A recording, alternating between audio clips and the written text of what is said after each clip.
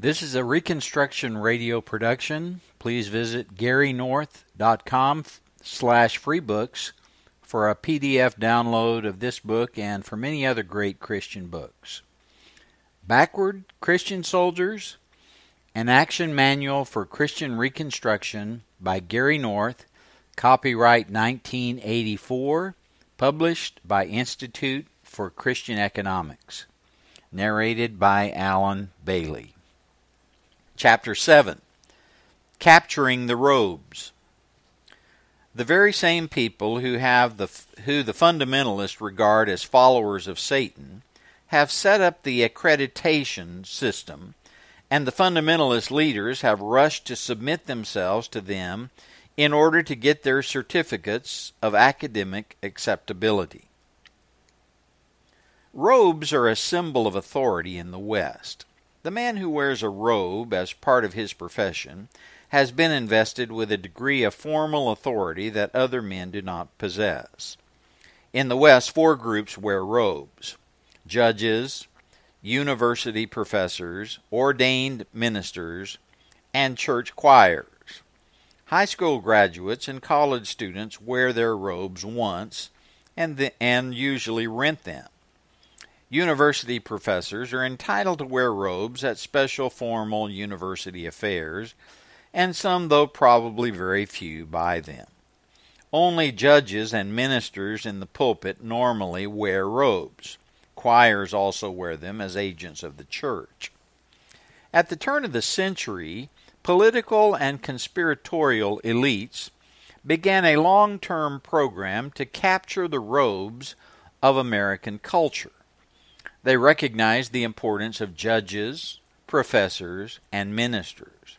I remember hearing a speech by a former communist, Karl Prussian, in 1964, in which he told of the assignment he received from the party. He became a theology student at Union Theological Seminary in New York. The party knew what it was doing. The conservatives have not known what they were doing. Left-wing theologians. This World is a new scholarly journal published by the American Enterprise Institute. Its perspective is that of the neoconservative movement, that is, men who are no longer convinced concerning the wisdom of federal intervention into the economy, hostile to pacifism, and conservative on social issues like abortion. The summer 1982 issue presented the results of a remarkable opinion poll conducted by the Roper Organization. It surveyed the political and economic opinions of 1,112 seminary professors. Over half of the 2,000 professors originally contacted responded by giving answers to over 200 questions. The results are worse than we might have imagined. The professors as a group are self-consciously left of center. As Ladd and Ferree summarize the data, those who teach in schools of religion, remember these are seminary professors, those who teach in schools of religion and theology resemble fairly closely a larger community of academic humanists of which they are a part. Page 84. On questions of marriage and abortion, they are conservative, but not on politics and economics. Michael Novak writes, "Would you have guessed that of all professors at all the Bible colleges, divinity schools, and seminaries in all 50 states, only 17% would call themselves Republicans?" Question 42. Meanwhile, 62% call themselves either Democrats, 30%, or independent, closer to Democrats, 32%. Only 7% are pure independents. These figures help explain how 56% voted for McGovern over Nixon, 34%. 66% for Carter over Ford, 28%. and 52% for Carter over Reagan, 30%, and Anderson, 11%, from page 102. 80% think the competition between the U.S. and the USSR, Soviet Russia, is fundamentally a struggle in power politics, only 20% fundamentally a moral struggle, page 103. 70% think U.S. multinational corporations hurt poor countries in the third world. 30% think they help. Question 104. 30% think the U.S. treats third world countries fairly. 70% unfairly. Question 105. Are these all theological liberals? While only 27% believe in the inerrancy of the Bible, 64% claim it is infallible in matters of faith and morals. Some 59% say that they have had a born-again experience. Half claim they experience a special closeness to God daily. Page 105. These are people, in other words, who for the most part would be considered theological brothers by the editors of Christianity Today, Eternity, Christian Life, and virtually all of the non-denominational magazines of America. 3/4 of these professors think the moral majority is politically and religiously harmful. Page 105 and 6. Ladd and Ferree make an interesting comparison between prestige universities and liberalism, and between liberalism and the PhD. In various publications, including The Divided Academy, Ladd and Lipset demonstrated that within academe, confounding a class theory of politics, the top is more liberal than the bottom. When one arrays faculty, for example, by the intellectual standing of the college or university at which they teach, one finds that with every step up the institution, quality hierarchy, there is a greater measure of faculty liberalism. Similarly, within any type of university or college, professors with greater academic attainments, measured, for example, in terms of levels of scholarly publication, are consistently more liberal than their less attaining colleagues. One sees reflections of this signal relationship in the political orientations of groups with the theological faculty. Those whose career emphasis has been nearest the academic and scholarly emphasis of the mainstream American professorial community appear consistently more liberal in socio-political outlook than those less involved in conventional academic work and attainment. For example, theology faculty who hold the rank of PhD are more liberal on every social and political issue measured in the survey than those with other academic degree experience. Persons with doctorates in religion, with master's and bachelor's of divinity degrees, and so forth. This holds for the entire religion faculty, as well as throughout the various denominational groups. The obvious conclusion is simple. Conservative fundamentalists who run the handful of colleges that fundamentalist students attend must cease requiring the PhD from their faculty members.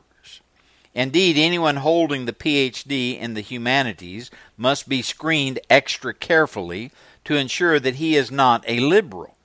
What, in fact, are these colleges doing? Upgrading their faculties by requiring the PhD? The suicide of the evangelicals institutionally is assured. The liberals have convinced them that they must structure their colleges the liberals' way. The academic inferiority complex of American evangelicals is used by the left to capture their schools from Biola College to Wheaton, from Westmont to Gordon Conwell. Even the six-day creationist school, Christian Heritage College, sought and gained accreditation. Jerry Falwell has hired a lawyer to force the accreditors to accredit his Liberty Baptist College. In short, the fundamentalists simply will not learn. They seek certification from those same elitist groups that they say are undermining Western civilization. The very same people who the fundamentalists regard as followers of Satan have set up the accreditation system, and the fundamentalist leaders have rushed to submit themselves to them in order to get their certificates of academic acceptability.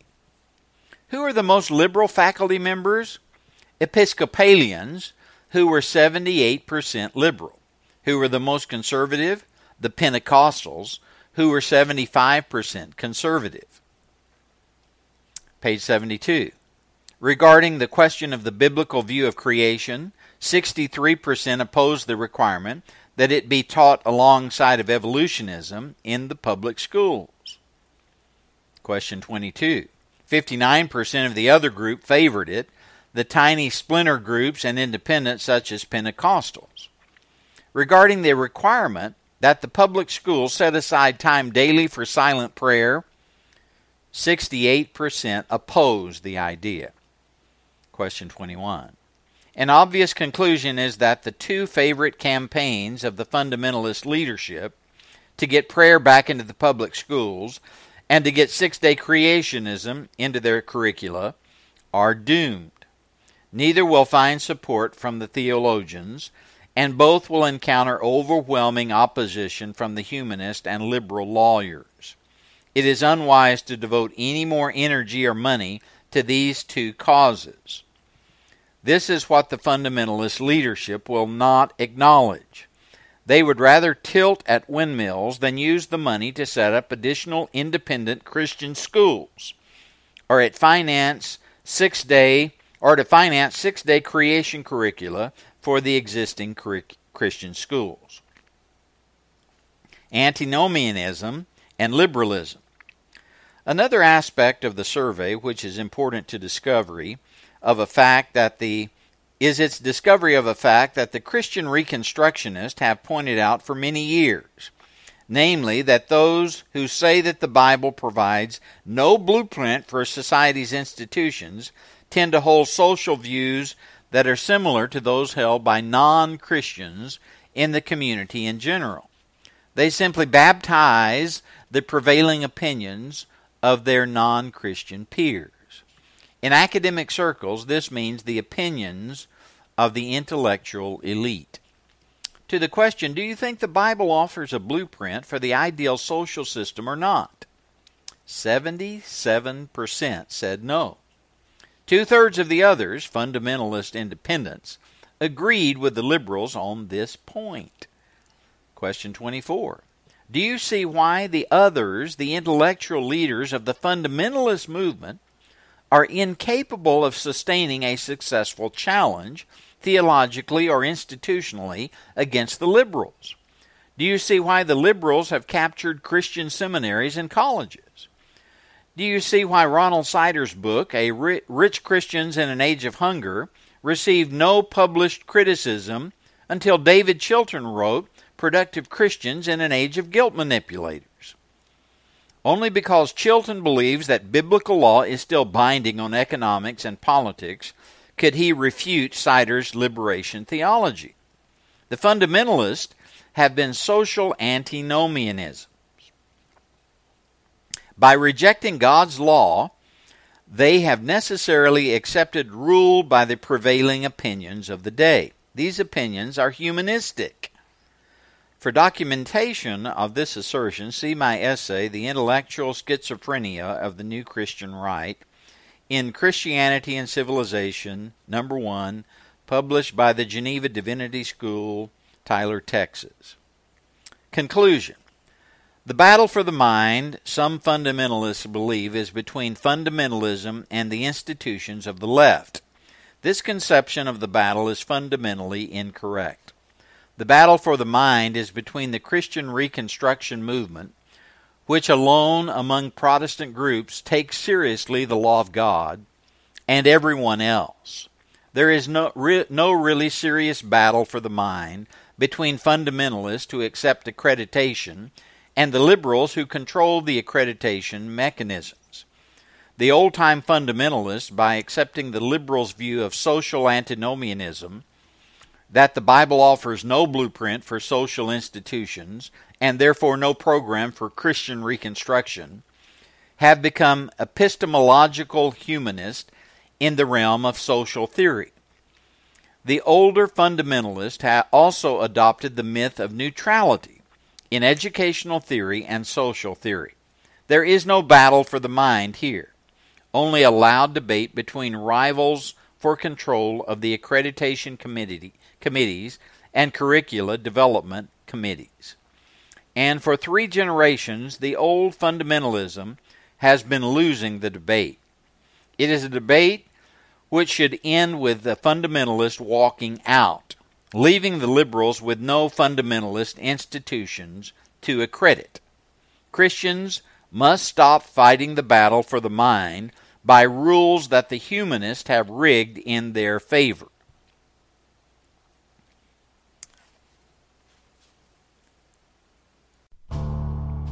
The Reconstructionist Radio Podcast Network brings to you a complete lineup of podcasts where you will hear practical and tactical theology.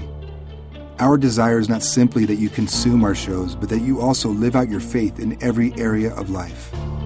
We can talk all day long about these things, but if we fail to put them into practice, then we fail as ambassadors of Jesus Christ, our King.